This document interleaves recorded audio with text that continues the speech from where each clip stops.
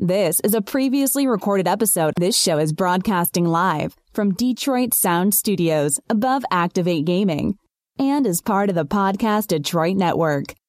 Visit www.podcastdetroit.com for more information.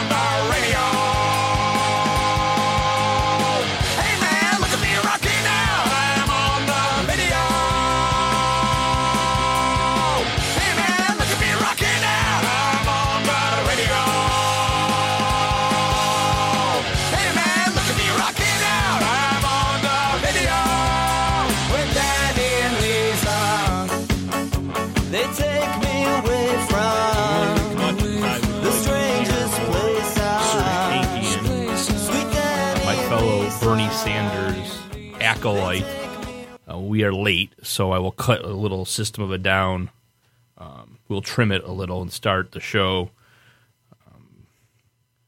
Can you tell me when somebody transported the Beltway to Michigan? Yeah, what the hell is going on? Okay, we'll get into that. That is a co-host, recent graduate from Syracuse University. What is it? Was it the Morehouse Broadcasting? Morehouse, yeah, close enough. Newhouse, the SI Newhouse School of Communications. Can you list off a few Jasper fellow alumni now? Oh, Mike Tirico, Sean McDonough, Ted Koppel, Marv Albert, Bob Costas. Shall I continue? Oh, Matt Derry.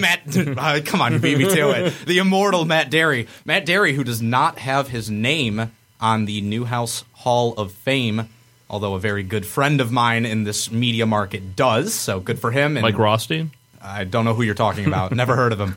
Sounds like a nice Italian boy. Yeah. We could get into some Mike Rothstein stories if we wanted to, but then I think your connection with him would be completely I have no Mike Rothstein stories. Okay. No, I do. Oh. I have a recent one. Well, kind of. Well, not on this show, you know. Yeah, exactly. Not while I'm here. So anyway, Jasper is co-hosting today, and I have a bone to pick with him right off the bat. I was actually here before 5 o'clock. We could have started the show at 5 o'clock. Jasper agreed a few weeks ago, after Spiro unceremoniously quit the program, that he would be the new co-host. So last week he was supposed to be here, and we discussed this on last week's podcast. All over Facebook, I saw pictures of you in your cap and gown, graduating. Congratulations, by the way. The carrier. I looked great. As always. So modest. It's going to get worse before it gets better. So walking in down the aisle there at the Carrier Dome, getting his diploma. Not yet. They don't send those out to September, but close enough. Close enough. You're dabbing up there, making. I got on the news. Yeah, making local news. A complete spectacle, not only on your Facebook page.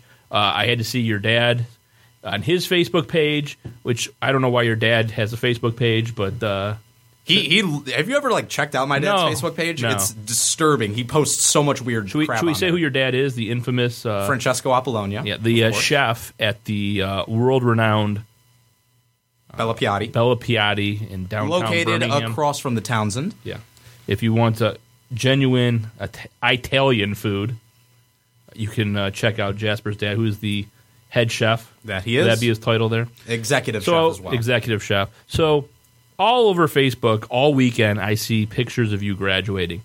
Then later, on Sunday night or Monday morning, I get a text message from you saying, shit, I can't come Tuesday. I have to figure out my credits. Okay, what kind of bullshit excuse is that? Even if it's true that you do have some credit, that's what you're telling me is the reason after I had to spend my entire weekend looking at pictures of you graduate? Right, because you couldn't have done that after 7. And not only that, if that wasn't bad enough, or before his second week, he shows up 7 minutes late and blames it on Google Maps. What kind of job audition is this? I mean, at least like Justin just played around and said he was going to be late, and actually like wasn't. If you let me tell you this, Moss, if you pay Who are you, Benji Bronk? No. If you start paying me, I will be here on time every time. I just offered you a pink vibrator in the lobby. That is true. Those are expensive. Yeah, I don't know if you guys can have those. But yeah. I'm waiting for permission on that. So what was the story with the vibrators? There's like, I don't know, there's like a box of vibrators on the table. Really, really pink vibrators. Yeah. But they had vibrators.com on last night. Not like the whole, Wait a not second, everybody from. Vibrators.com? Yeah. Someone's got that name and they were in this studio? Wait. yeah. We're yeah. getting distracted here. I have to defend myself. This place gets okay? weird. Oh, right. About you. Back to that. Yes, please. Let's focus on what's really important. Hold Me. on, before you do that, Dave, Jasper, and I both want a vibe, so... Yeah, if you're listening to I the asked show, him. He's not answering, we're trying but to he's get in a some meeting. We're trying to get some clearance. Okay, Yeah. go on. Now go on with your defense. Those things are expensive, man. It's like $120 for a good one. Anyway, when I had to stay in Syracuse for an extra day in order to get my credit situation figured out because I was going to be 2 credits short of actually graduating. Now, I have gotten one of those credits sorted out. The other one, which I failed, was a class I failed.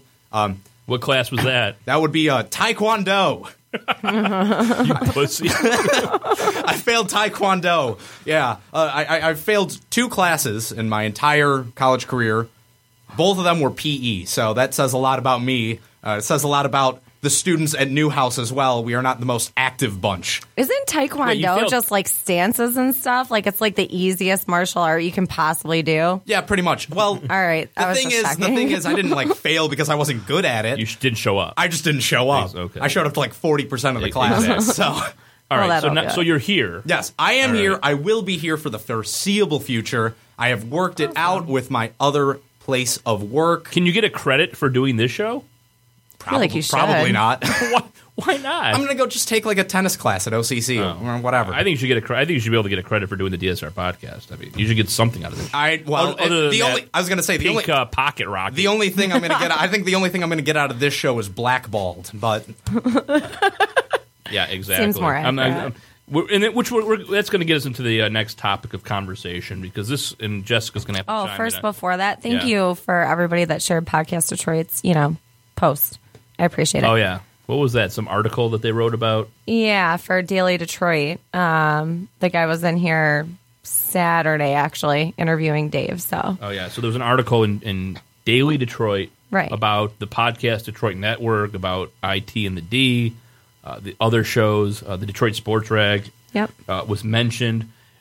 Complete dagger in the same sentence as the DSR podcast. I was dying when I saw They had that. to also mention The irony. Theo Spite's Slapdick Lions program that's broadcast out of this network. What a bull. well, hey, a DSR recording enthusiast, Theo Spice. Exactly. One of these days, Theo and I will get on the same page. When's the and- Thanksgiving album? no, dropping? you guys will probably just have Fight Club in the parking lot. Yeah, That's I don't probably more Doubt that likely. will go. Doubt that would go any better for me than Jasper's Taekwondo class. I'm pretty sure Gridiron would kick my ass. I'm pretty sure you'd do exactly what I did.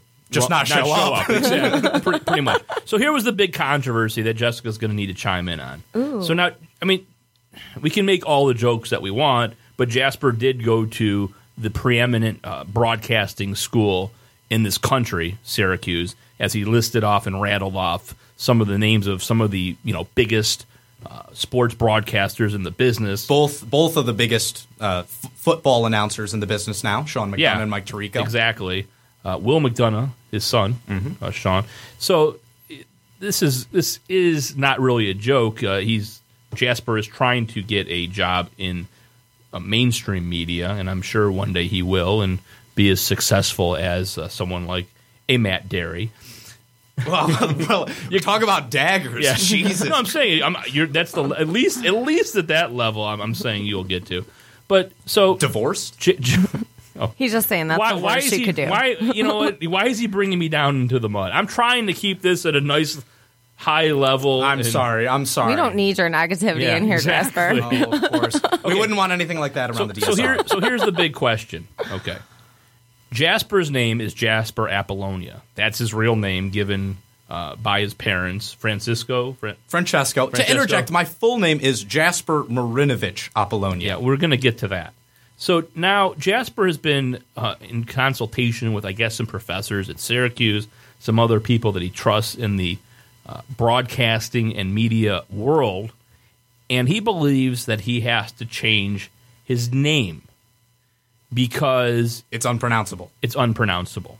If you just read I think it's unspellable maybe to some It people. is. This is true. The But I double don't P, think- the one L. I get it all the Right. time. It's but I don't think it's that hard to announce your name. I don't think it's that difficult. No, it's really not at Okay, all. so we took a poll on my Twitter feed yesterday because Jasper last week all of a sudden started going by the name Jasper Marinovich. Last week, yesterday. Oh, okay. It started yesterday. Was that when it was? Yes. Okay. So yesterday, all of a sudden, I see his name being Jasper Marinovich, and I'm like, "What the? What? Do you What think is that's this? easier to pronounce for some reason?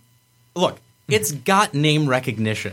Yeah, of a failed quarterback in the NFL. A brand's a brand, baby. Okay, so he wants to go by the name Jasper Marinovich. Nobody in the DSR Facebook page thought this was a good idea. I mean, unanimously. I agree these with are, them. These are people Completely. who couldn't agree if we were currently sitting in a studio in Royal Oak. There'd be at least 25% of the people would say, no, you're in Rochester Hills.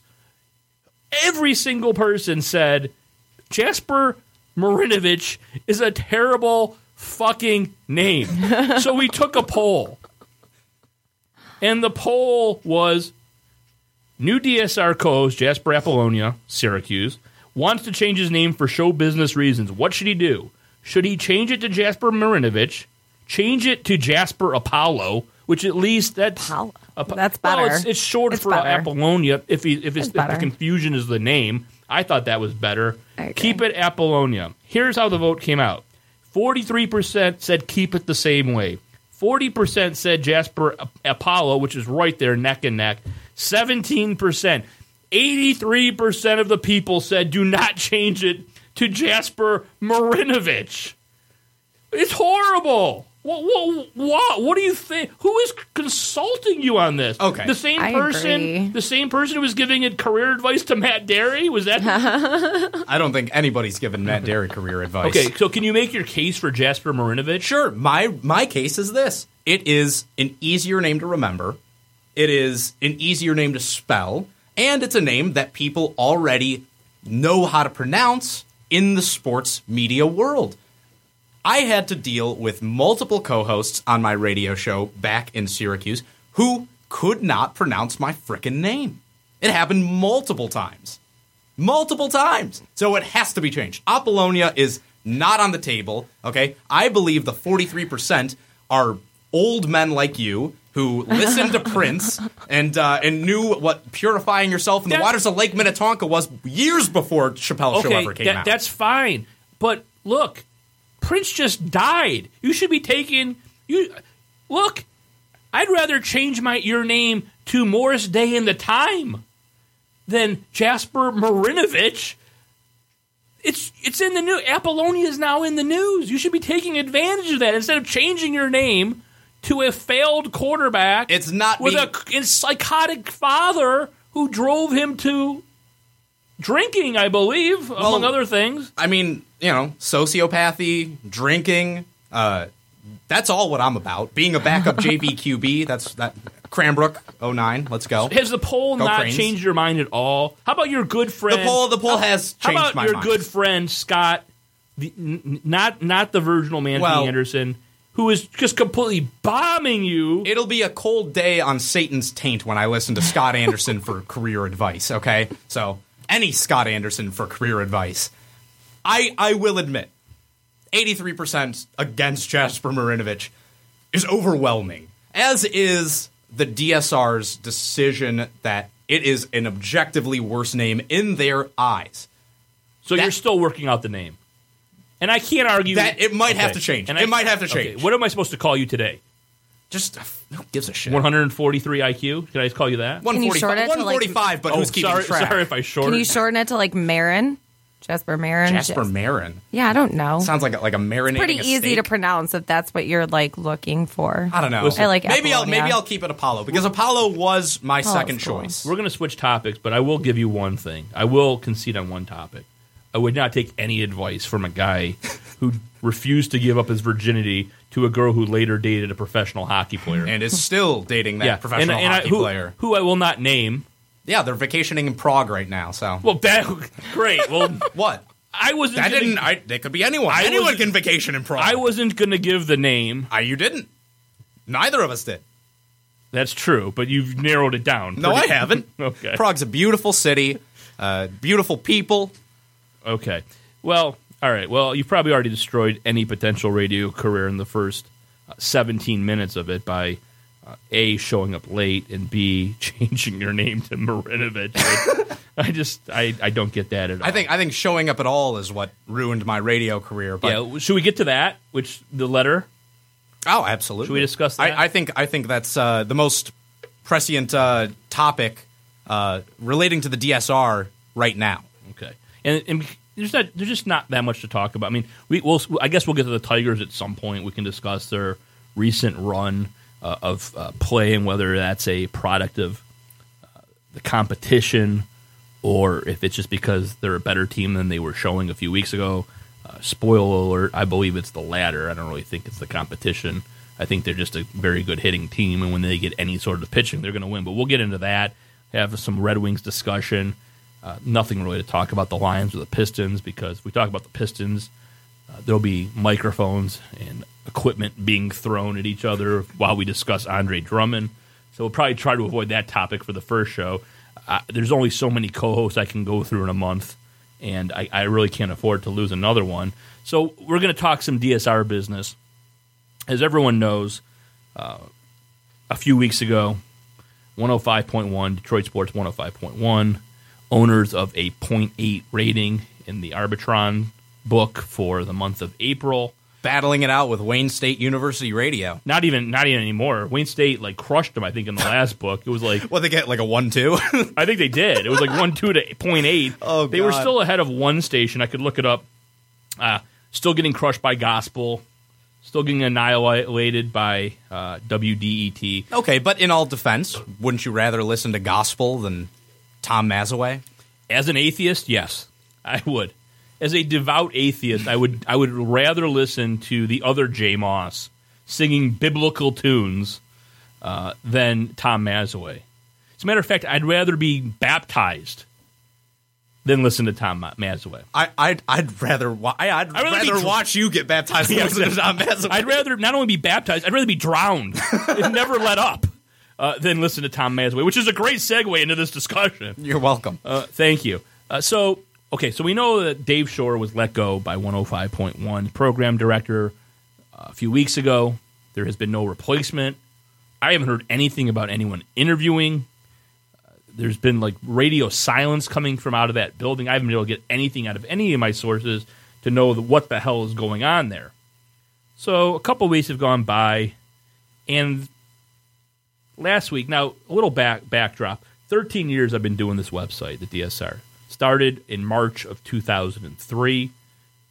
Not once have I ever really legitimately thrown my hat into the ring for any gig whatsoever. Not with the Free Press, the news, any of the radio stations. The one time I flirted with maybe doing something was when I was approached by Rob Otto when he was a short-lived program director at, was it 1090 WCAR? But they were going to take it to 97.1. They were going to take it to 97.1 and build the tower. None of that ever happened. Yeah, and then Sema Branch took it to Rob Otto. Yeah. So that never occurred. I was approached. I was approached on that deal because I was, I'm friends with Otto, and he thought that I would be good on the air. So that's basically the only time there was ever any conversation of me having a legitimate gig in the media. Until recently, I've never applied for a job or anything like that. And I still really haven't, but I have kind of thrown my hat in the ring. About a week ago, I guess it was, I sent a LinkedIn message to Buzz Knight, who is the vice president, I believe, of talent at Greater Media. That's the company that owns 105.1. He's out of Boston. He's a pretty big head honcho over there. So I sent him a LinkedIn message saying I wanted to talk to him, discuss what I thought about the future of the station, what kind of ideas I had, and it was kind of tongue-in-cheek. I was half serious, half tongue-in-cheek. I told him I wanted to meet at Como's in Ferndale and break bread. So I got a response, surprisingly enough, from Buzz saying that he would get back in touch with me and that kind of agreeing to meet. So about, 4 or 5, 6 days went by. I didn't hear from him. So I sent him on LinkedIn a link to the Como's menu, asking him to review so he could figure out when we meet and have lunch, he could be prepared for what he wanted to eat. And then he responded again, instead of saying, what kind of moron are you? I've been real busy. I'm going to touch base with you soon. So at that point, this was, I think, over the weekend, I decided I was going to write Mr. Knight a long email describing why I thought I should have not only some sort of, not a say, I wouldn't say, in who the next program. I wanted to just give my 2 cents to him, have him listen Consult. to me. Exactly. He just listen to what I have to say. And I wrote a 1,300-word email to him about the station, about the DSR, about me. Haven't heard back yet. That was about 24 hours ago. We were all guessing that we were going to get a response of thanks, and that would be it. But I haven't even gotten that yet. So you've read the... I have read the email. So what did you think about the email that I sent? Well, I thought you were a little self-congratulatory, but that what else Wait a is second. new? Wait a What second. else is new? Wait a second. You're telling me I was self-congratulatory? Hey, Can I read a... Takes one to know one. Can I read a text message I got from you drunk off your ass the other night? Maybe. I don't know. Depends which one it is. This was your idea if 105.1 hired you. Can you imagine if they put up a billboard with my face next to Scott Anderson with a caption like, "You make the choice. I'm no Brad Pitt, but I feel confident that I would win that matchup." What are you talking about? It's radio. I also came up with another. I also came up with another idea, a segment idea called "Eye to Eye with Scott the Gator Anderson." Which that was that. I like that one. That's a good one. I think that's good. Yeah, that always makes sense. Who cares what you look like? It's radio. I mean, come on. Do you want to listen to an ugly guy or a good-looking guy? I'm hoping ugly, based on my 13-word email. Yeah, of course. Well, it would. Okay, self-congratulatory. No. I was a little inebriated at that point, so I was just talking a lot of shit. But I was serious when I said I do think that 105.1 should be, and I think you agree with me on this, I think 105.1 should go younger. I think they should start developing their own talent rather than taking washed-up talent from around this area. And I think they should – I'm not saying they need to go full Howard Stern on 97.1, but they need to let people know that they are there and they are not just going to sit back and take it. And that was part of my email. And I think they should go full Howard Stern because that's what I would do. I offered my services. I don't know what I could contribute. I have a full-time job. Well, but the thing that I also see there is we've seen in Boston, a decade ago, I believe it was, when the two major radio stations there completely went to war. And the underdog, I can't remember the call letters, but WEEI. WEEI was the big dog at the time. And they completely got taken down a notch. Now they've started to work their way back up, but those were, for a lot of my friends, I have a lot of friends from Boston, for them, they considered that to be the best period in the sports talk radio history of Boston. And of course it was. Right. You see it with Howard Stern when he went after his competition. They refused to go back after him because they were scared or they thought if they ignored him, he'd just go away. And they lost. And that's how you lose. You need to, if you're the underdog, if you're somebody like 105.1 who's got no audience, no sustained audience. Not even if you're the underdog. Stern wasn't even the underdog. He was attacking. Well, people that is true. But when he started out, When he started out. Right. But Imus was ahead of him when he went to NBC. But when he went into a new market, yes, he was the guy who had a book, had a movie. He'd go into any, Las Vegas or wherever he'd go into, or Philadelphia against DeBella, and he would just attack until eventually he would bury that person figuratively with having a casket outside the studio of that rival station and have a funeral where thousands of people would show up. Well, I mean, can you imagine me beating Valente in the ratings and having a funeral? It would be spectacular. At the 97.1 studios. That's the goal, people. And if you're 105.1, what do you have to lose? Because the fact of the matter is... Other than your dignity. Well, but you've already lost your dignity. Point eight. You have no dignity. You don't. And I'm interested, if they are planning on going young, I'm interested in applying to 105.1. Absolutely. Absolutely I am. Because I think when you do, change the first name too. Change your first name, go get some plastic I'm just going to change my name to Scott Put Anderson. on about 40 pounds. Yeah. But you look at this, what do you really have to lose? Because you're already dead in the ratings, and if you go after 97.1, what can they do to you? And this you is what I attack sold them. They lose their credibility if they don't say anything, and if they do say something, then they are going to bring new ears to your station because they're going to want to know what you're saying about them. So this is how I sold Buzz, and hopefully I hear back from him one day. Even though the absolute chutzpah of me to contact him and say that I should be part of his station when I'm as late as 5 minutes ago I was still attacking Tom Mazaway. I would not stop going after Ryan Armini. I told him this. In the email I said I would, if you hired me to be on your station, I would still go after everyone that I thought was bad at your station, just like Howard Stern did with Don Imus, and when he cut Soupy Sales piano wires because he was mad that they put a piano in his studio.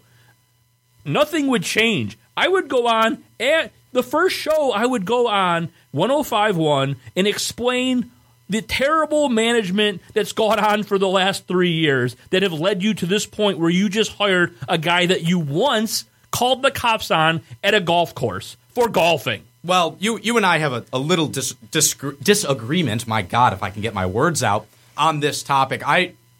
I do believe that when you start out, if you are 105.1, you need to make it very clear that you were somewhere else than you are now. And you need to make it very clear that the mistakes of the past administration are not going to be continued over into the new administration. And I agree. I think on a certain level, you need to go scorched earth. I don't believe that you need to bury anyone, but I do believe that you need to bury what you were, what you represented. And while I don't believe in continually attacking your coworkers, I do. I know you do, and we have a difference of agreement of opinion on this one. But yes, I do think that you need to hold everyone accountable. Accountability has been lacking at 105.1, and it needs to start. Bring me in and cue the NWO music right away. I mean, seriously, can you imagine? And this is what I sold the guy on. Not sold, because I don't think I'll ever sell him. I think this is all pie in the sky, and it's going to end up as good fodder for the website one day. Because I'll probably, if nothing ever comes of it, I'll have to post the letter because I don't want to get blackmailed one day and say, oh, this guy's attacking me because we didn't hire him. But what I said was, look, I have more Twitter followers than your station. I did a Twitter audit. They've got half of their followers are fake. I sent that to him. I've got more legitimate. I did my audit too. I actually paid $4 to audit 105.1's Twitter account. Probably the best $4 I ever spent. Of their 27,000 Twitter followers, half of them are fake. It's ridiculous. You're a 50,000 watt radio station. Well, for Christ's sake. Let's also not forget that 105.1 went on a following spree a couple months ago. Right. They just follow everyone. They just follow everyone so they can get follows back. So even that number is misleading. I don't do. Even that number is misleading. Right. I only follow people I actually want to hear from. I don't just go following every moron from Wyandotte and River Rouge just so I could get them to follow me. I don't play that game. That was the first thing. Second thing I said, I have more of a social media presence than any single person that you currently employ. For example, Ryan Armani, who's on both 105.1 and Fox 2 as a talking head sports guy on the weekend, I have double his social media presence. Let's not even talk about Jake Chapman. Who? Exactly. Rex Chapman? Yeah, Rex Chapman. Lindsey Hunter and Rex Chapman on the same station? That's unbelievable. Point guard and shooting guard. They're three guys away from having a complete NBA, or over 40 team. Tom Mazawey. Go down the list. And these people, Sean Belizean, these people are career radio employees who have had the infrastructure of WDFN back in the day. Mazawey with WJR. These people, their names have been in the ether for decades. I come in 13 years ago as a full-time employee where I have a real job, where I only can work on this at night, basically, as a hobby. Created a website basically with Cran. The original website looked like something that the South Park guys shit on. I mean, do you remember the beginning of Team America before they showed actual puppeteer thing? The DSR originally looked worse than that. You know how I started, Jessica, getting followers to the website back in 2003? How? Blindly instant messaging people that had like sports, Red Wings, Lions, Tigers, or Pistons in their AOL member search. AOL. God, that was a long time ago. That's what I would do. I would do a member search, see that they like Detroit sports, and I would send a link to them blindly. Read this. Okay? 13 years later, I have more of an audience without your 50,000 watt blowtorch. Can you imagine what I could possibly do? Yeah, you were literally just spamming people, and it worked out for you. So eventually. I mean, one bar mitzvah later. But look, this would work, people. The competition, and this is another thing I told Buzz, is antiseptic. It's like sterilized like a hospital room, a surgery room, okay? It's CBS radio, by the book, here's the pamphlet, do not deviate from this. Do not have guests on. Take X amount of calls an hour. Don't discuss this topic because we don't want to piss anyone off.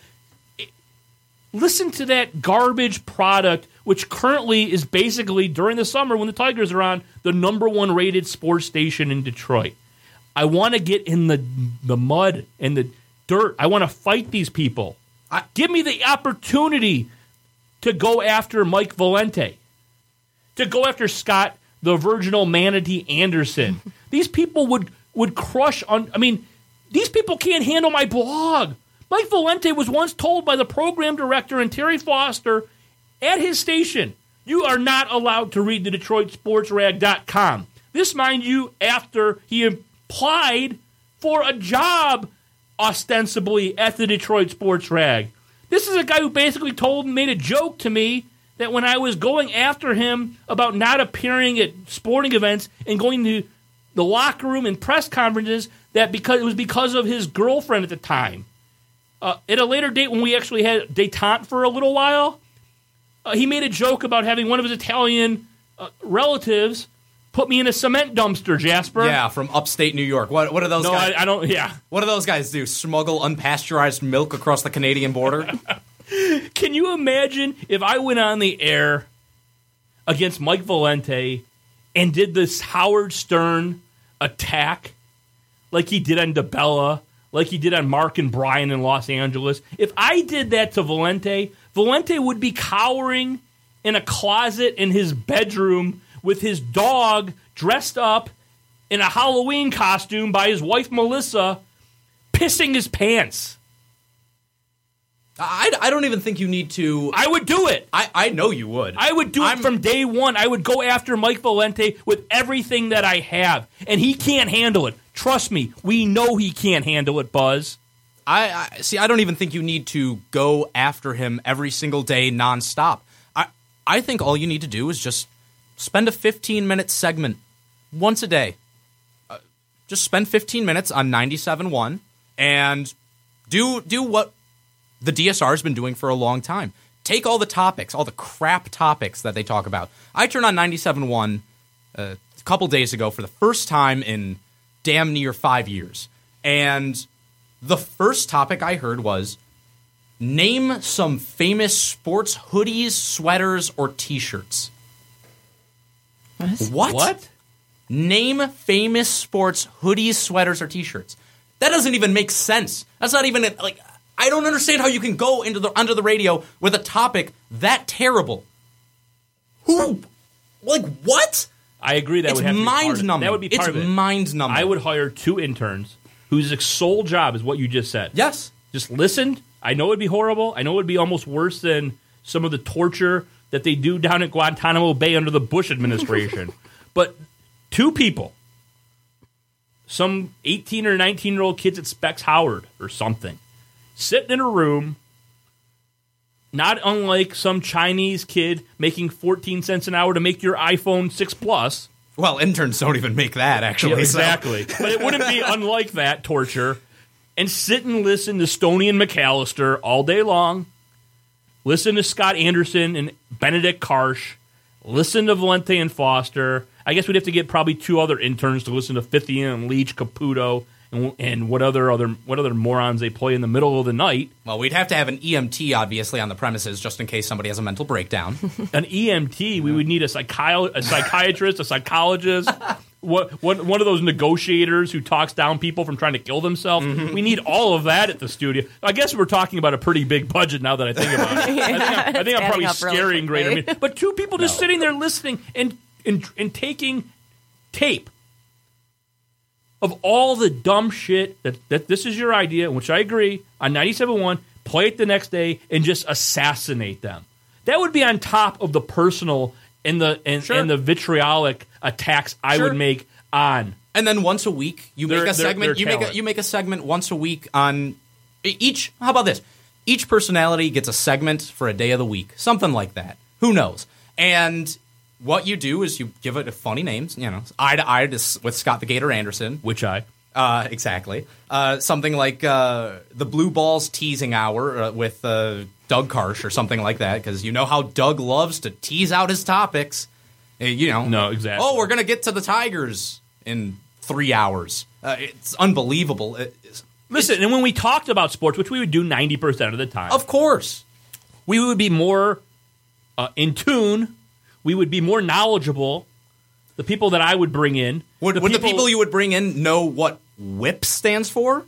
Yeah. And they would also know, unlike Scott, the cardiac arrest waiting to happen, Anderson, that just because Justin Upton started the first month of the season out, there's no possible way to void his contract, which is something he was talking about a couple weeks ago. Could the Tigers void his contract? Forget the fact that Justin Upton's going to turn this around and be a valuable member of this team soon. How about having no idea about the collective bargaining agreement of any sport ever created known to mankind, you fucking imbecile? That's the kind of shit. So you'd have the personal attacks, which I would be down for, get in the mud, and you would have this horrible sports takes, and I'd bring in the young people. I'd bring in you. I'd bring in Jordan Strack from Toledo. Ryan Schuling. By the way, Ryan, his monologue, he had a monologue a couple days ago that was excellent. I just want to throw that out there, a little cheap plug for Ryan Schuling. Check it out. Yeah, regarding bought and paid for journalism in this town. Which we could talk about that for a second, because that's a topic I would hit on, just like Ryan did. So Schuling has been trying to get Chris Ayotte on his program for, I don't know, a few months now. And I guess keeps telling him no. Well, last week, unbelievably, I actually had bashed Chris Ayotte on last Tuesday's podcast. I go home, turn the Tiger game on, and find out that he sends this tweet out that he is going into his own business and he's leaving MLive as a Tiger beat writer. Now, what did I attack him for last Tuesday? That all he cares about is eating dinner and not being bothered by press conferences late at night when there's a Tigers trade and racking up Marriott points and Delta frequent flyer mileage. I actually said that we could cue the tape. I said that on Tuesday's show. I go home and find out that he is going into a family business, and one of the things he says in his message to his fans that he's leaving is he's going to miss, the banter on Twitter, this, that. And he mentions he's going to miss his Marriott points. He mentioned it, Jasper. You can't make this shit up. He actually mentioned that. Okay? So Ayotte goes on there and Twitter after he makes the announcement that he's done, I think, on June 1st or in the next few weeks on MLive.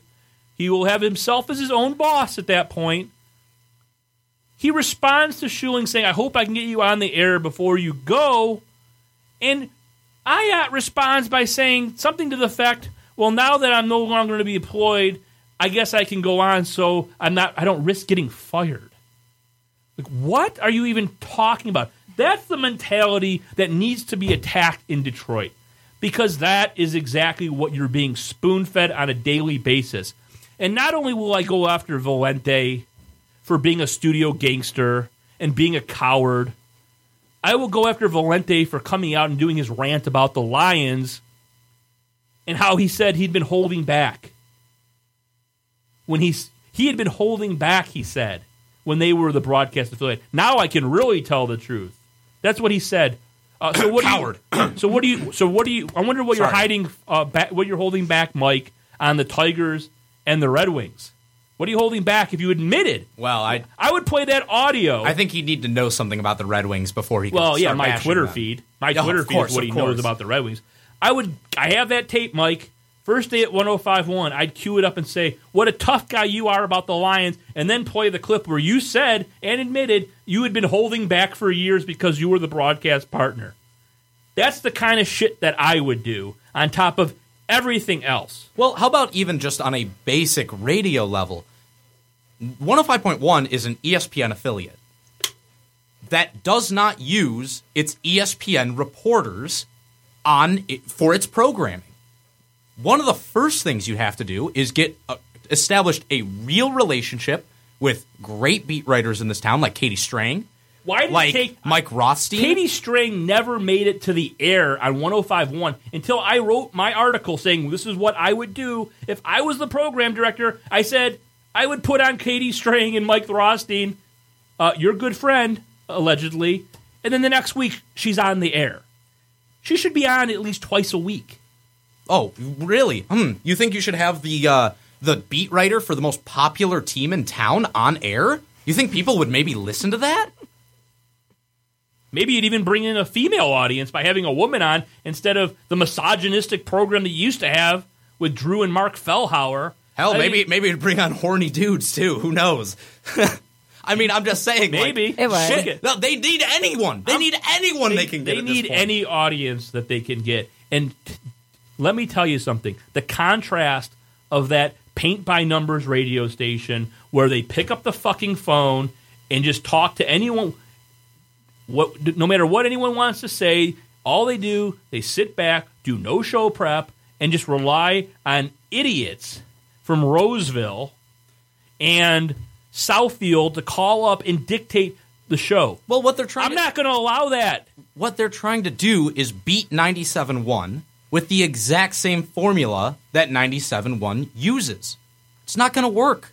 You cannot beat an established radio station by doing the exact same thing, albeit with somehow even lesser talent, even less respected talent, even less established talent, or talent that has, frankly, past their primes. Their time is gone in a lot of ways. And people just aren't interested. I'm sorry. People are not interested in what Drew Lane has to say anymore. Not in this town. And he was not on sports. He was the highest rated show at the station by far. That all followed over from his previous audience, I think. But you see guys like Ryan Ermani and guys like Tom Mazaway. Nobody cares. They're dancing a jig because Ermani and Rico Beard were like 6th last week in the 25 to 54 demo. Like, after 3 years, you're excited that you got to number 6 in your target demographic. Listen, you could put me on for 3 months without pay. I'll do it 3 months without pay. And I guarantee you, in those 3 months, I would be in the top 5 in that demo. I would be embarrassed if after a few months I wasn't number 2, only behind Valente and Foster. This is what you would be getting. Now, do I think it's ever going to happen? Please. Yeah. I mean, come on. I'm dead serious with my offer to them, but this is the station that called the cops on me. Everyone in that building absolutely fucking wants me to die. When that girl who was the marketing director or whatever of the station told us that we couldn't golf because they overbooked it and it had nothing to do with Joff Mess and the Detroit Sports Rag. And then when we got to the course and they called the cops out on me, and then people started emailing me crap about this girl's background in the business, and then I posted it on my website.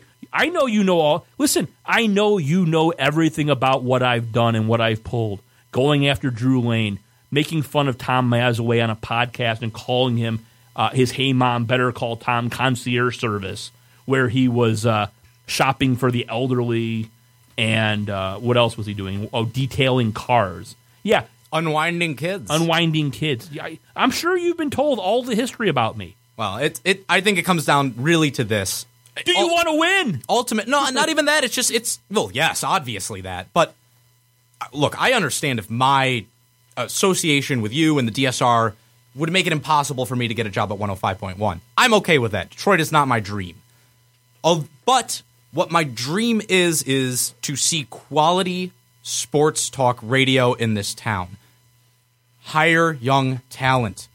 Go a different direction. I just started out in this industry, and I certainly don't have all the answers. I'm not going to pretend like I do. But you know what? The people who have been there, what they've done has not worked. Try something else. It's as simple as that.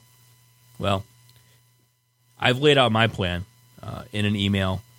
I've explained to Mr. Knight that without any infrastructure whatsoever except for my social media platforms, I have a bigger audience than any of his current employees. What do you have to lose by Nothing. putting me on? Nothing. And let me tell you, like I said in the email, nobody at 97.1 wants me on the air. They don't think it's a joke. They might think it's a joke that I would even suggest it because of my history of being a pariah, which I said, which in the email I said I was a pariah and an asshole, which I'm not sure how many quote-unquote job, what would you call that? Applications where the person admits that they're a pariah, an asshole, and toxic. Yeah. All three of those words were used. I was completely upfront and honest in everything I said to him. And if anybody knows anything about radio, why is Colin Cowherd successful? Why is Howard Stern successful? To a lesser extent, why is Mike Valente successful? Honesty. Does everybody like Mike Valente? Hell no. At least 60% of that audience hates him because they went to U of M, and they still listen because they've got no alternative until you put me on the air. Rush Limbaugh, I don't agree with his politics, but people listen because he's a compelling radio figure. Sean Hannity, Glenn fucking Beck, for Christ's sake. Are any of these people cookie-cutter, non-controversial personalities? Have none of those people burned bridges? I've napalmed probably more than all of them combined in this town. I won't lie about that. But you, please, don't tell me that I can't do better with a co-host and hopefully a program director like Greg Henson, because I don't know everything about radio. Clearly, I would need a tutorial. I would need a mentor. I would need guiding. I don't think I would walk in day one knowing everything just because I've been doing podcasts for a few years. There's a lot to the radio business that I don't know. Sure, but there's a technical aspect as well. On top of everything else. But I have a personality. I compel people to listen to what I say and to read what I write and to listen to this podcast. Go hire Greg Henson. Let him mold me into a radio broadcaster. I can't do this on my own. I'm not saying I can't.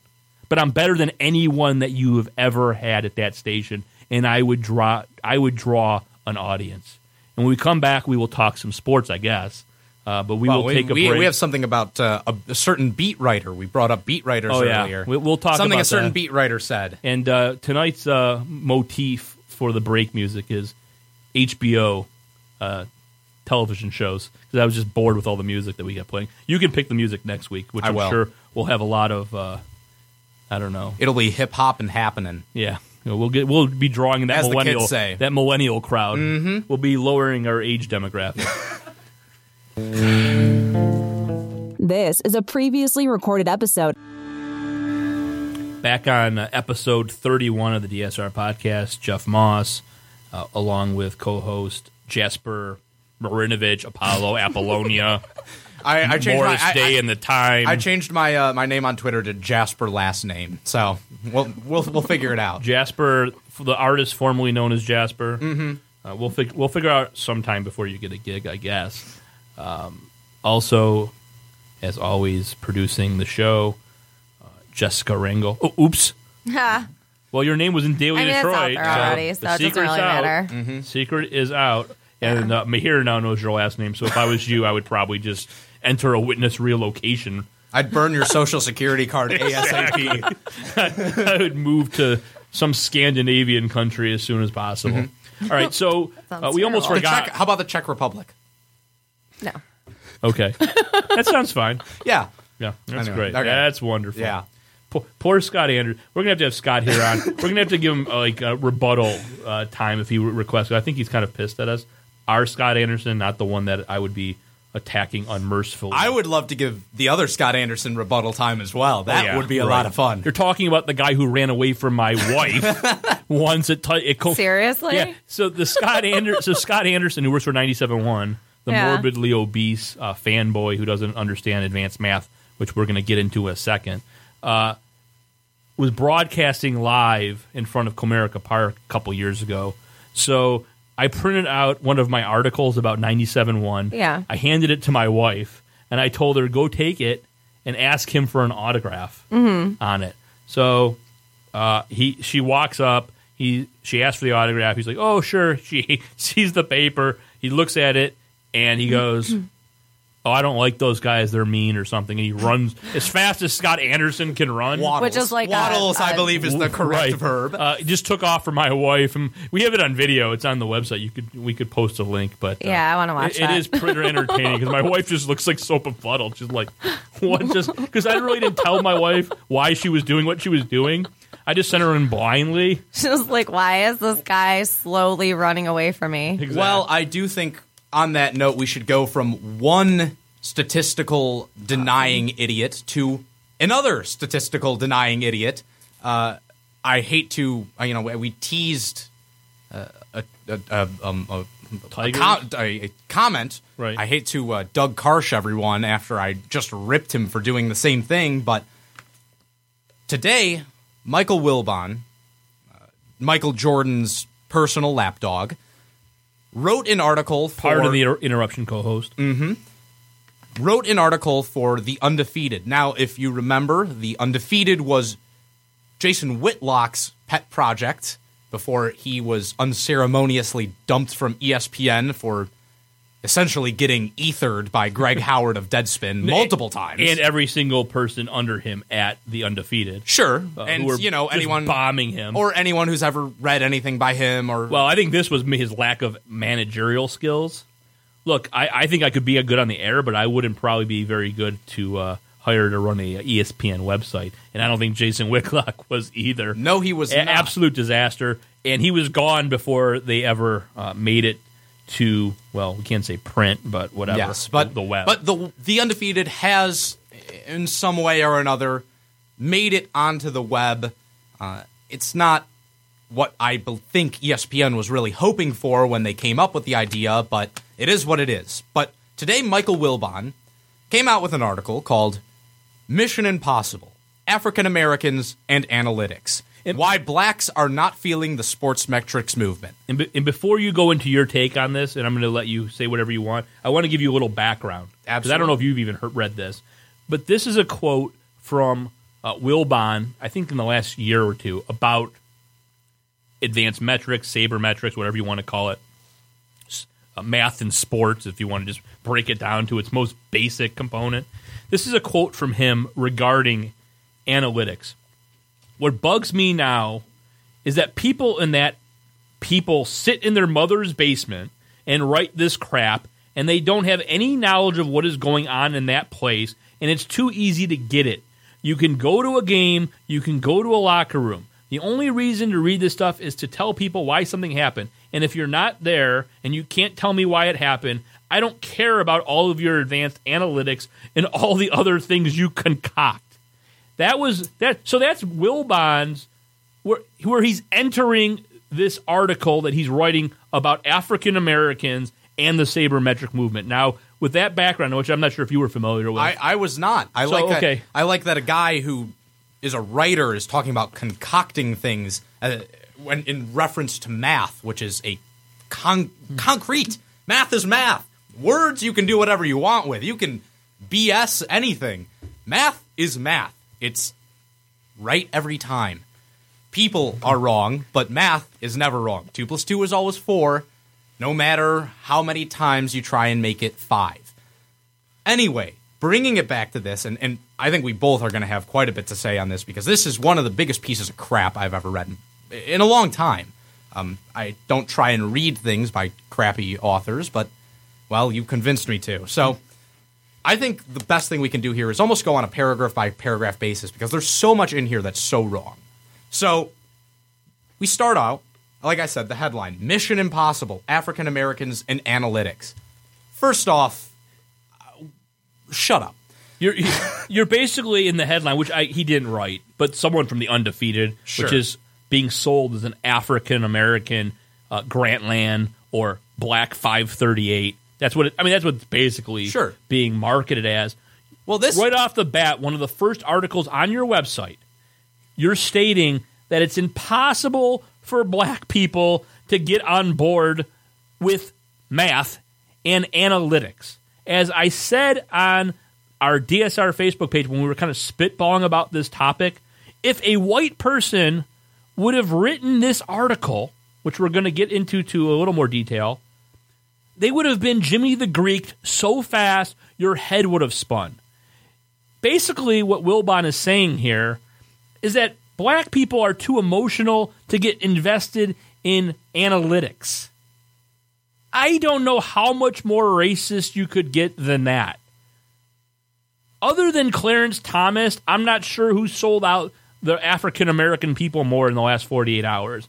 Mike Wilbon basically saying that black people don't like math. I mean, what is this Chris Rock's routine from Bring the Pain about books being kryptonite to? I mean, seriously, if you don't want a black person, I'm not going to say the word that Chris Rock used, to steal something from your house, hide it in a book. Was basically that rant. I guess what Wilbon is saying today in this article is is that African American people just don't want math. They don't want analysis. It's insane, this article. But go on. Sure. Well, let's just start with the opening paragraph. Wilbon says, the mission was to find black folks who spend any time talking about advanced analytics, whose conversations are framed by, or even casually include references to, win shares or effective shooting percentage, whip, or points per 100 possession. Can I stop you right there for a second? Yes. The fact that the man thinks that whip is an advanced analytic in the first place shows in the first 35 words how little he knows about the topic and his bias based on what I read from you just to you before, how he enters this quote-unquote think piece from an absolute wrongful position from the beginning. Absolutely. Continuing. It's a failed mission so far. Totally empty. Conclusions, advanced analytics, and black folks hardly ever mix. Set aside the tiny handful of black men who make a living somewhere in the sports industry directly dealing with the numbers, and there is absolutely zero mingling. Well, okay.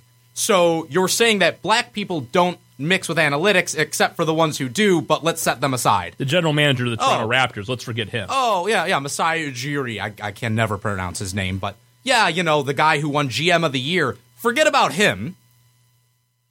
And what's his inherent evidence to this? He goes on basically. He talks to count it, 5 total black people in this entire article. And I think 3 of them are athletes, like Draymond, Curry, Sean Livingston. Okay, he talked athletes on a whole, whether they're Chinese, African American, white, from Mars, almost universally hate advanced math, sabermetrics. You can talk to a black guy from the inner city of Chicago, an African American gentleman from the 5th Ward in Houston, or some hillbilly white guy from Oklahoma or Nebraska.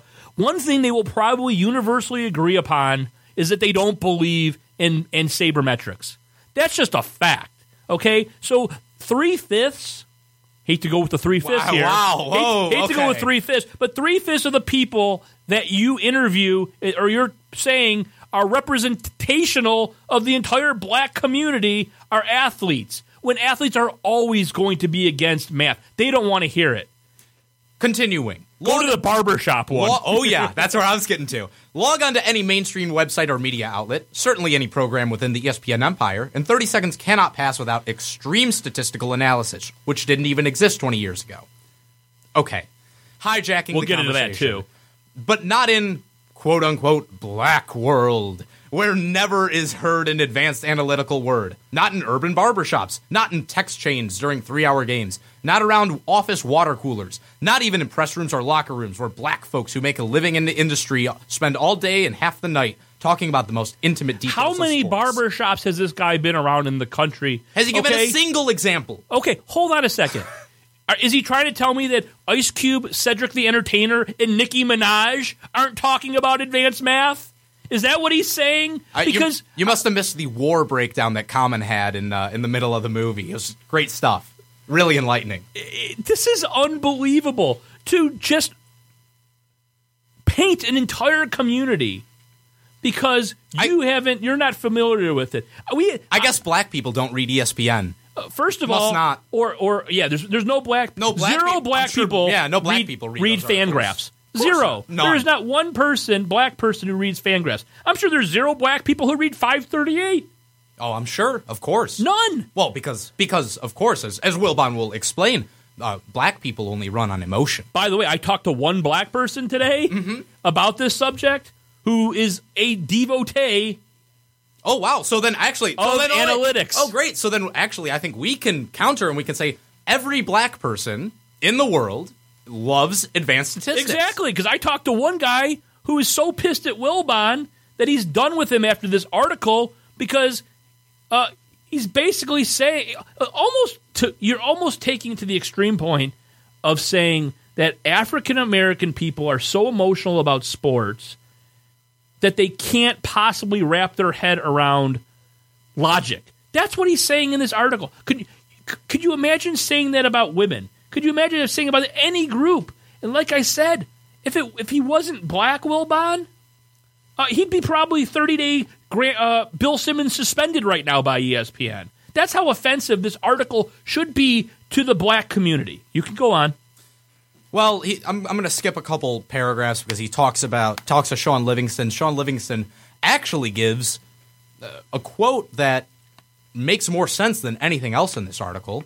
And I disagree with it, but I can at least understand where he's coming from. He know says, which one you should go to? The one that starts, of course, baseball is perfectly suited. Oh, That's yeah, when- I'm going to get to that one. Well, Livingston goes, I think the analytics are really overrated when it comes to putting a team together. What statistical analysis is going to tell you whether a guy's a good teammate, whether he can lead, whether he has his teammates back? Don't you have to see and figure that stuff out independent of any numbers? That's actually a decent point. I disagree that analytics and those things can't go hand in hand, but at least I can see where he's coming from that rather than just black people don't because they run off emotion. Wilbon continues. Of course, baseball is perfectly suited for advanced analytics. We can which is true. We can probably connect baseball's unique explainability by the numbers to stat freaks obsessively deciding every sport's actions and decisions should be justified statistically. Baseball is the sport whose decisions are specifically made based on statistical probability. on the predictable outcome of lefty versus righty matchups, or the outcome of in the 20 previous confrontations between a pitcher and hitter, or defensive alignments and shifts. But baseball and everything else are radically different. Okay, can I say one thing about analytics? Forget the offensive nature of this complete article to black people, where he's almost saying they're not intellectual enough to handle this, which is kind of what he's saying to me. When I was in middle school, I wrote an article, not an article, but a thesis or some sort of report about how baseball was so tied in to numbers. Okay? Baseball going back to the 1800s has been obsessed with analytics. This isn't a discussion about numbers. This is a discussion about numbers you like versus numbers you don't like. Numbers you like: runs batted in, batting average, pitcher wins. Those are all numbers. That's all analytics. What you're saying is you don't like when that's extrapolated with someone with a fucking brain tries to devise a further calculation like wind above replacement, RC plus, FIP, XFIP, Sierra, all of those things. Even something like OPS. Right, which by the way, OPS, once again, not really an advanced metric, no, but something that Michael Wilbon and his ilk think is, or on-base percentage. These are all numbers. Baseball has always been about numbers. The only thing that's occurring in the last 20 years... the numbers got better. ...is the numbers have been improved. The whole entire reason that baseball is the only sport that cares about PEDs and steroids is because of the numbers, Michael Wilbon, because of your precious 61 of Roger Maris, because of 56, the hitting streak of Joe DiMaggio. Baseball is all about numbers. They were ingrained into me as a child. 714, Henry Aaron's home run record.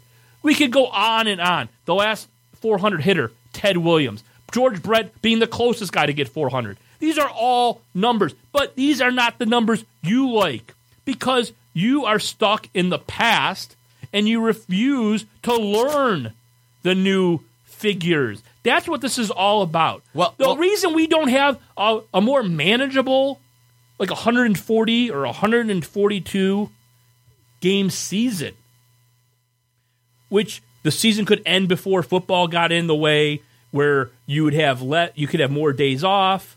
The reason that doesn't occur is because of the precious fucking numbers. Well, let's get back to the article, because this is where, for me, things get so intellectually offensive. By the way, Jump Pete is telling us don't go paragraph by paragraph. I'm not going paragraph by paragraph. I'm just giving you. Saying don't go paragraph by paragraph. Here's where I'm going to get into where it gets so intellectually insulting that it's so difficult not to get upset at him. Michael Wilbon relays a story about Steph Curry moving from shooting guard to point guard. Steph didn't cite any numbers when Curry told Adonde that one of the biggest differences he noticed immediately was playing the point took him away from the corners on the court, where he felt most comfortable taking three-pointers. No shit, that's where the three-point line is at its shortest. Curry didn't cite any numbers, just his comfort level shooting from the corners relative to the top of the arc. Only later, after the shift, did he learn how much better Curry was from the corners. One stat, according to ESPN Stats and Info, assigned Curry some number in excess of 100 for his three-point sniping from the corners. This tells you just how bogus the exercise is if the percentage reports to be greater than 100. It's like calculating points per 100 possessions, a very popular go-to stat in NBA circles. Why is that more important than points per 48 minutes, which is the actual time in which an NBA game is played? Now, Michael Wilbon, you dunce. You have been covering the NBA for how many years? This is where you're an idiot, because you talk about, you need to see the game on the court, not just have the statistics. I agree. It's clear you don't understand either. Because points per 48 minutes is not pace adjusted. That is the point of 100 possessions, because everyone who gets 100 possessions, how many points do you score within those 100 possessions? If you go by per 48, then you would say, I guess the Phoenix Suns were a far more efficient offensive team than The San Antonio Spurs, just look how many more points per 48 they because ran. The Spurs took a shot every 6 seconds. You're ignoring tempo. Right. You're ignoring the most basic part of basketball strategy, how you play the game. Okay, it gets worse because then he goes into this And then rant. he gets racist. Then he goes into a rant how black people are more into end zone dances, the high five, guttural releases after dunks, and quarterback sacks. Okay, and that they don't care about the numbers, which is based on what? Based on the 10 people you know? This is disgusting. It is absolutely racist. When they fired Whitlock, did they hire an editor to replace him? Did anyone review this and see how offensive this was going to be? Not only to the Sabre community, to any black person who does put an emphasis on sabermetrics. Then, on top of all of that, and we're going to finish up with this and then we're going to go into the Red Wings. Yes. On top of all of that, he basically blames the fact that this could be a way to keep black people out of front office positions, which at this point that's more offensive than anything. Because what you're saying is black people aren't black people who are in the business of sports aren't going. They're too lazy. They're that stubborn that they're not going to learn about these new measures. And that's going to prevent them from getting a job? Like this is some conspiracy? I don't know. The people I know who advance metrics are white, black, Jewish, Indian, Chinese, Ed Fang, Prashanth Iyer, all across the spectrum. This isn't something that is broken down by socioeconomical for reasons of that or color. It's either you want to learn more about the sport or you don't. And he says that black people are more passionate, that the passion overtakes them, that they can't. I don't know. I think I'm pretty passionate about the Red Wings and the Tigers. I think you're pretty passionate about the Tigers and Syracuse basketball. Passionate about all the sports teams I like. Yeah. But I can also mix that in with having logic and math involved. How about this hypothetical conversation he begins with a white guy apparently talking to a black guy? Well, this organization is strong on advanced analytics, and well, you know, a lot of people just don't share our organizational philosophy. Fuck off. Fuck off, Michael Wilbon. That's all I have. That is such bullshit. It's fake. You're just completely fabricating conversations. You're completely fabricating conspiracies. Oh, and then, of course, Wilbon, the great writer of so many years, ends the article in the middle of a quote about Dwight Howard that he just does not follow up on. Yeah, and we'll finish this, and then we're going to go to break, and we're going to get Anthony Ciotti to talk about the Red Wings. But the Dwight Howard thing is so ridiculous. Basically stating that some team is going to sign Dwight Howard solely based on, I don't know, per or points per 48 or whatever, advanced stat, and that some GM is just going to completely ignore his personality. In what bizarro universe, alternate world does that exist where any person who puts math into the equation of who you should sign, who you should draft, is going to totally ignore that Dwight Howard's a knucklehead?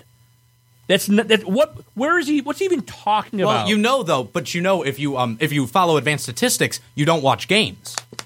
It's impossible to do both. And you live in your mom's basement. And you live in your mom's basement. Which we should go to, in which we'll get into after the break, a comment about mom's basement, which it's 2016. We're not done with that. We'll come back. We're going to talk about the Red Wings and the Illich issue with Anthony Ciotti, and then we'll close out episode 31 of the DSR podcast. Thanks for joining us. Oh, and we're going to give away Tiger tickets. This is a previously recorded episode.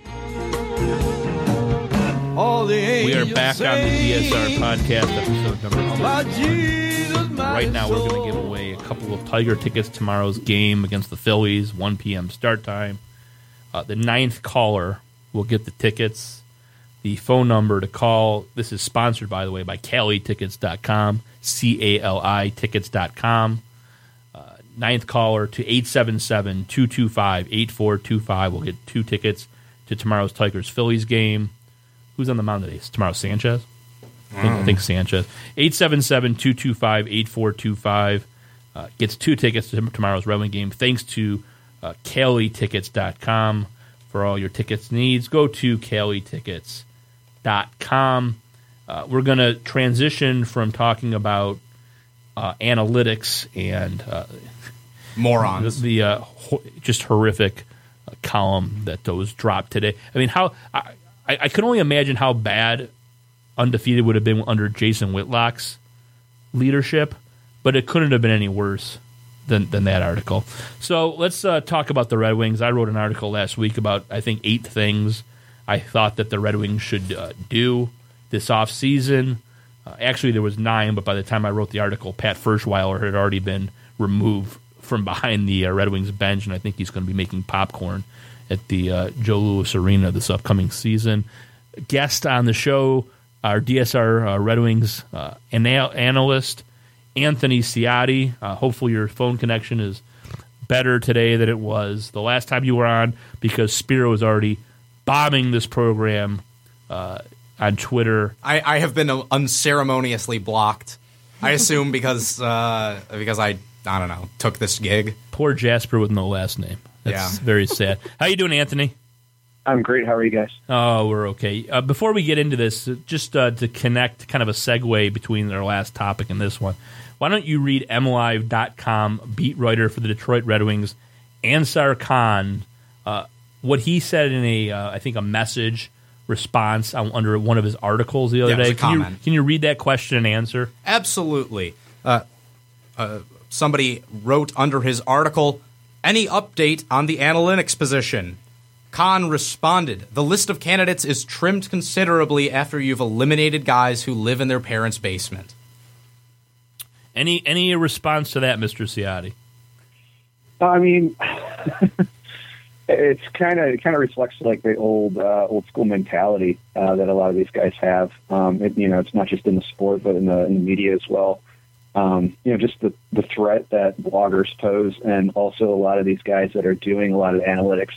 Some of them are doing it out of their parents' basement because they're younger. They're in school. I mean, what's the big deal? It's really smart people working hard, working on their own, being creative. And part of being creative is asking the right questions. And a lot of these guys are asking the right questions and coming up with answers. And the tracking projects that are going on right now, it's really exciting. To poo-poo that like Khan did, it's kind of disappointing, but not entirely surprising. Some of the mainstream media in all sports hasn't really picked up on that. So it's so embarrassing. This town, the 3 beat writers for the Red Wings, I'm not even going to mention their names again, but it's just ridiculous, and they're obviously bitter that people like our friend Prashant Iyer, who brought this to our attention. Right. We should give credit to Prashant. I don't think any of us read Ansar Khan's I don't want to not give anybody I don't want to not give anyone credit. So Prashant brought this whole entire question. I don't peruse the comments of Ansar Khan's articles. Although apparently he does. No, I think one of Prashant's fans did. Oh, I meant apparently Khan peruses his own comments. Exactly. I ignore my comments, but it's just a joke. This town is so ass backwards that we don't even have one person who's covering the Red Wings who believes in delving into any of these numbers, which is why the questions of Ken Holland and Jeff Blashill are embarrassing, and that nothing ever, there's never any tough questions asked because these guys don't know what the tough questions are to ask in the first place. Now, moving on to the article I wrote, I'm just wondering, there was 8 points that I had mentioned in my Red Wings, what they should do this year. I'll go over some of them real quick. One was to try to trade Zetterberg if possible. Of all the bad contracts, I thought his might be the one that they could deal. You would also be extricating Jeff Blashill's saboteur by doing so. Another one was by eating the contract of Pavel Datsyuk, the $7.5 million, because why give Ken Holland $7.5 million to spend this year when it's probably just going to blow up in their face, a la Michael Samuelson. We could go on and on. Jordan Tutu, Richards, apologizing to all the young players who they've denigrated either in the press or just by their lack of ice time. Smith, Pulkkinen, Yurko, Athanasiou, the list goes on and on. Try to trade Howard, not re-sign any of the free agents, including Helm, Quincy, and Miller. And there's other things I mentioned. I'm just wondering, was anything in my article that you disagreed with?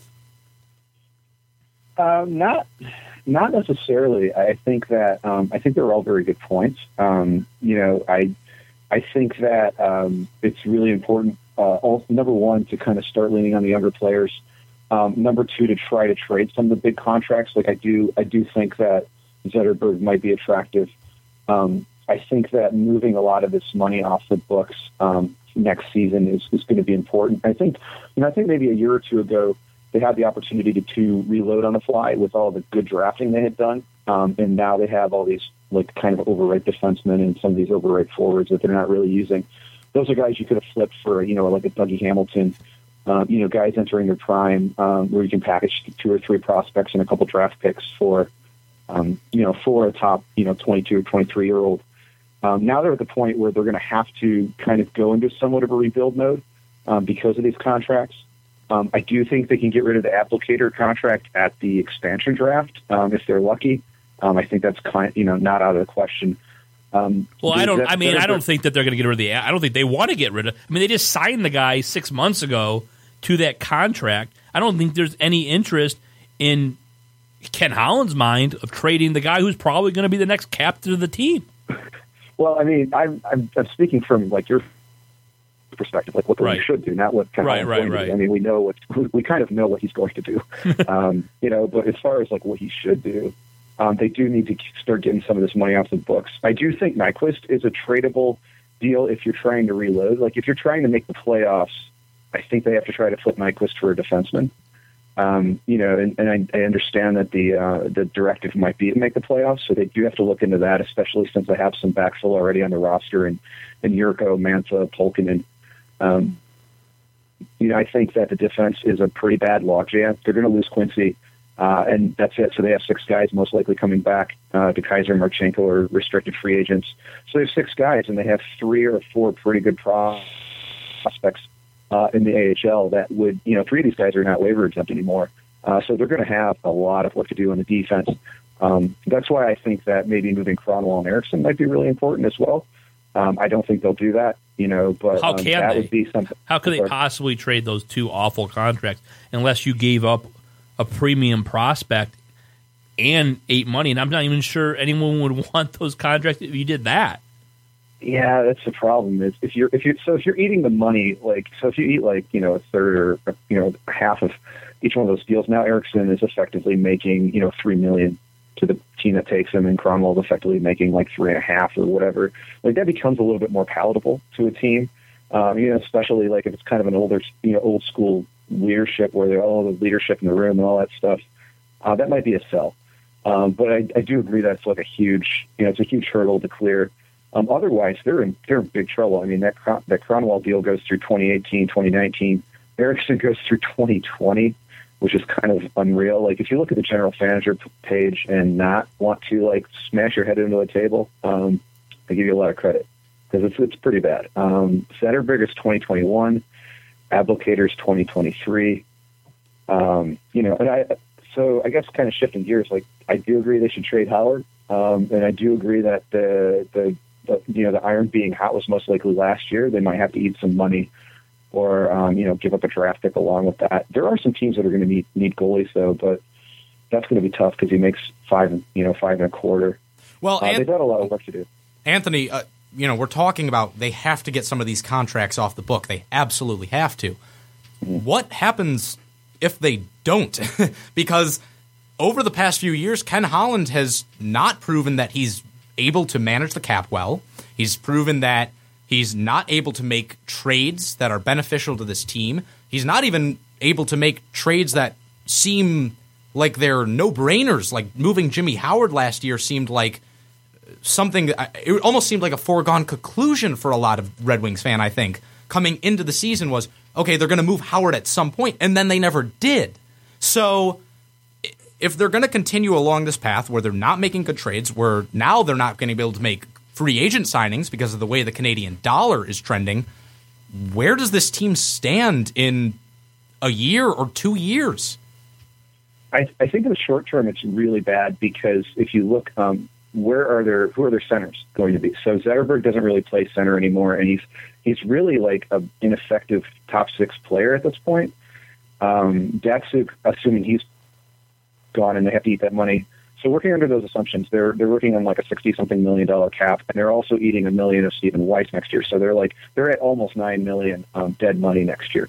Your number one center is Dylan Larkin, and your number two center is Athanasiou. Like, that's not going to win you a lot of games, even though those guys are really good. I mean, it's really hard to win with a 20 and a 22-year-old center, like right down the middle in your top six. So right away, they're in big trouble. They need a top six center, maybe two. And acquiring one with the cap inflexibility they have would be a big problem. So, which is why I suggested that you take a step back in the last year of the Joe Louis Arena. You don't trade Datsuk's contract along with Pulkkinen or Jurko, or wherever you have to give up, so some team is willing to take on that contract, and you just let the young players play. And see what you have after a year.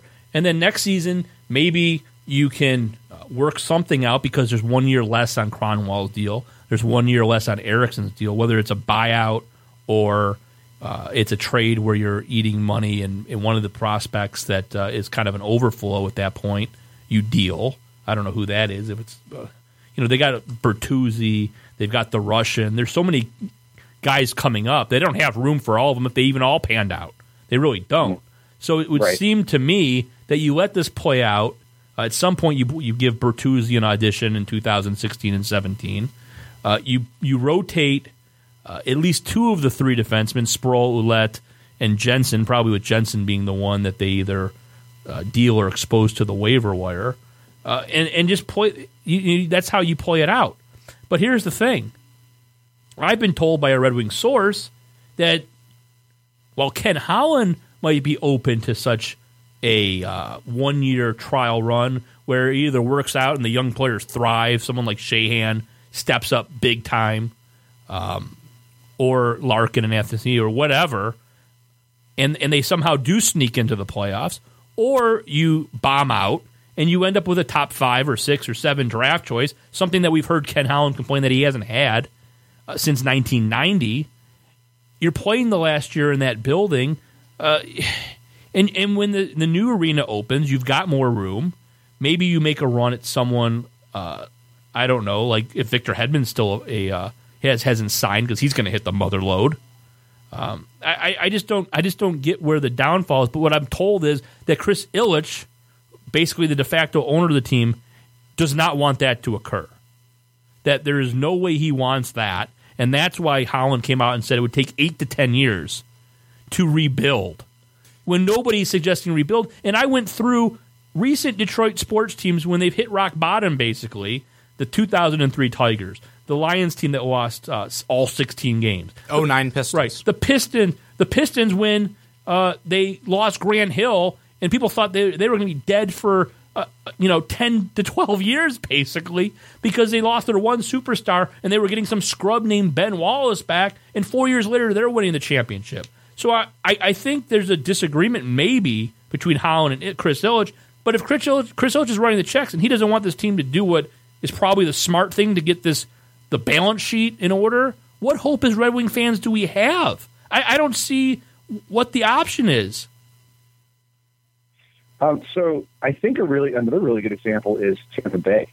So Yzerman took over, and I think it was either the first or second season they made the conference finals, and then they had to turn the team over, miss the playoffs for 2 years, and now are like on the brink of their second straight Stanley Cup Finals run. So they've made the conference finals 3 times under Yzerman, and since Yzerman's left, I think the Wings have won 3 playoff series. So I mean, you could turn it over really quickly. Like I said, they were only bad for 2 years. The Wings could do this as well, especially now that they have those two guys down the middle. It makes it a little bit easier. They're going to get they're probably going to get a good player at. I think they picked 16th this year. The draft is fairly deep up until that point. They might get a pretty good defenseman. There's 3 or 4 really, really good defensemen. One of them might slip. So they're probably going to get a good player this year at 15 or 16. Next year, if they do that soft tank where, Luke Glendening is their second line center and they end up in the bottom 5, which is totally easy to do, they could get a really good pick, and then they could be back in it, 2017, 2018 when the arena opens.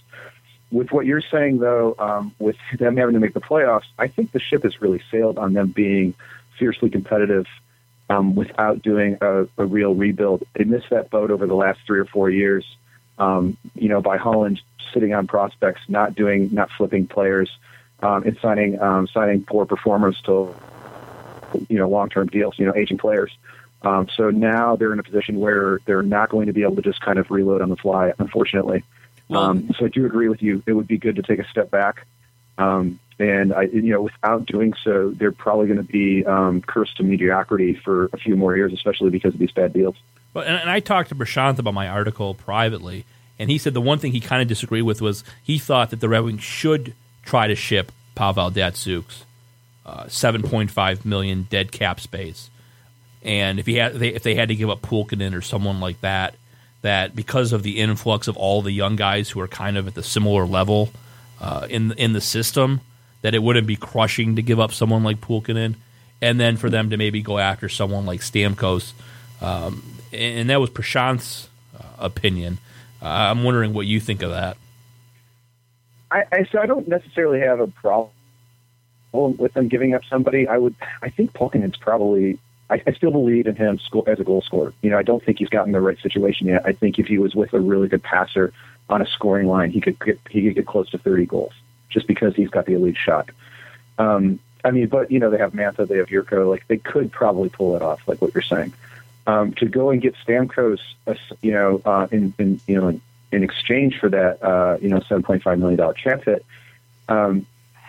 He's going to start declining as well. So they're going to have a ton of money tied up in him, and then at the same time, when they're really ready to take off with Larkin and Anthony Ciu and a couple of these other young guys, Stamkos will be on the decline, and he'll be a $10.5 million cap hit or whatever he's going to make. So that doesn't really line up to the window. Stamkos will keep them in the playoffs most likely, but what are you trying to do? Like, if you're trying to tread water, that might be the move to make. If you're trying to kind of hit the reset button and be really competitive, with your Torontos and Carolinas, all those teams that are kind of up and coming, Buffalo, you're going to have to take a step back to get to go forward. If they did it and their goal was to really make the playoffs or kind of just be, the 12th best team every year, like, they could absolutely do that with Stamkos in exchange, giving up that 6 cap hit. But what's the point? Well, Anthony, you also have to wonder, would Stamkos even consider Detroit? Because unless they're going to give him way too much money, because at this point, when's the last really quality free agent signing this team has made? Hossa win. Hossa, that'd have to be it. Whose agent Rich Winter called Ken Holland while he was pumping gas at a mobile gas station and said, Hossa wants to come here. That was the last good signing, and it was directed by Rich Winter. The last good impact trade they made was Brad Stewart. Yeah. It's hard to see why any elite talent would come to Detroit, because the fact of the matter is, remember when Ryan Suter and Zach Parise hit the market a couple years ago, and everyone in this area thought both of them. Well, at least Suter. Not Parise, yes. but maybe not most Parise, people thought Suter was coming. Most people thought Suter was coming. A lot of people had a lot of hope for Parise as well. And it really turned out that they didn't give a shit about coming to Detroit, and they didn't care. It seems as though the ownership and the front office has this twisted idea of what they are at this point. I don't think that they are working in the same reality as the rest of the NHL or their fan base, which seems to be, Anthony, more reasonable about their future and expectations than the owner and the GM. Yeah, I completely agree. It's not even a given that a player of Stamkos' caliber would want to come here, especially for their post-prime years where they're going to need, they're going to want to win. And especially if Toronto really does want to sign him, why would he ever come to Detroit? So, yeah, it's a totally uphill battle right there. I totally agree with everything else you said on that. Well, and so you trade Datsyuk and Pulkkinen or whatever you've got to give up, or a second-round pick, and give up another prospect when you've already given up Nestersil, Janmark, Järnkrok, the list goes on and on. You give another prospect, and Ken Holland goes out and signs David Backes, which is the prototypical Ken Holland move. Mm-hmm. Not learning the lesson of the last 5 or 6 years, where it seems the only goal is to sneak into the playoffs by any means necessary, to continue this streak that, like I said, the Red Wings brass seem to care more about than the fans, which makes no sense because so you're getting 2 or 3 extra playoff dates out of this. What's it make sense? You're at the point, I think, where we really have to say, I don't think Stamkos is an option, and I think Red Wings fans have to consider where this team is going to be what this team's going to be able to do, even if they do get rid of some of these contracts. I don't know if they're going to be able to make an impact signing. I think what they really should be doing, and I don't know if they would do this because they've passed on these opportunities before, is they should be looking at these teams that are up against the cap that can't keep some of their prime young talent. So, for example, Winnipeg has got to make a decision about Jacob Trouba. Colorado doesn't seem to be in love with Tyson Barrie. Those guys are either in their prime or before their prime. That's why you draft so well. So you can go and trade 3 or 4, good assets for one of those guys who's on a value deal and who's improving. Right, and the last thing we'll say, because we're running up the clock, though, it's a great point, and it was the Tigers' model. The Tigers' model was to trade Cameron Maybin and Andrew Miller when they were 2 of the top 15 or 20 prospects in baseball for Miguel Cabrera. Or when they, you can go down the line. That's what the Tigers did. These prospects could bomb out, trade 2 or 3 of them for a legitimate 28 or 29-year-old star, and that's how you go about building the team. And Ken Holland has had absolutely no predisposition to do that.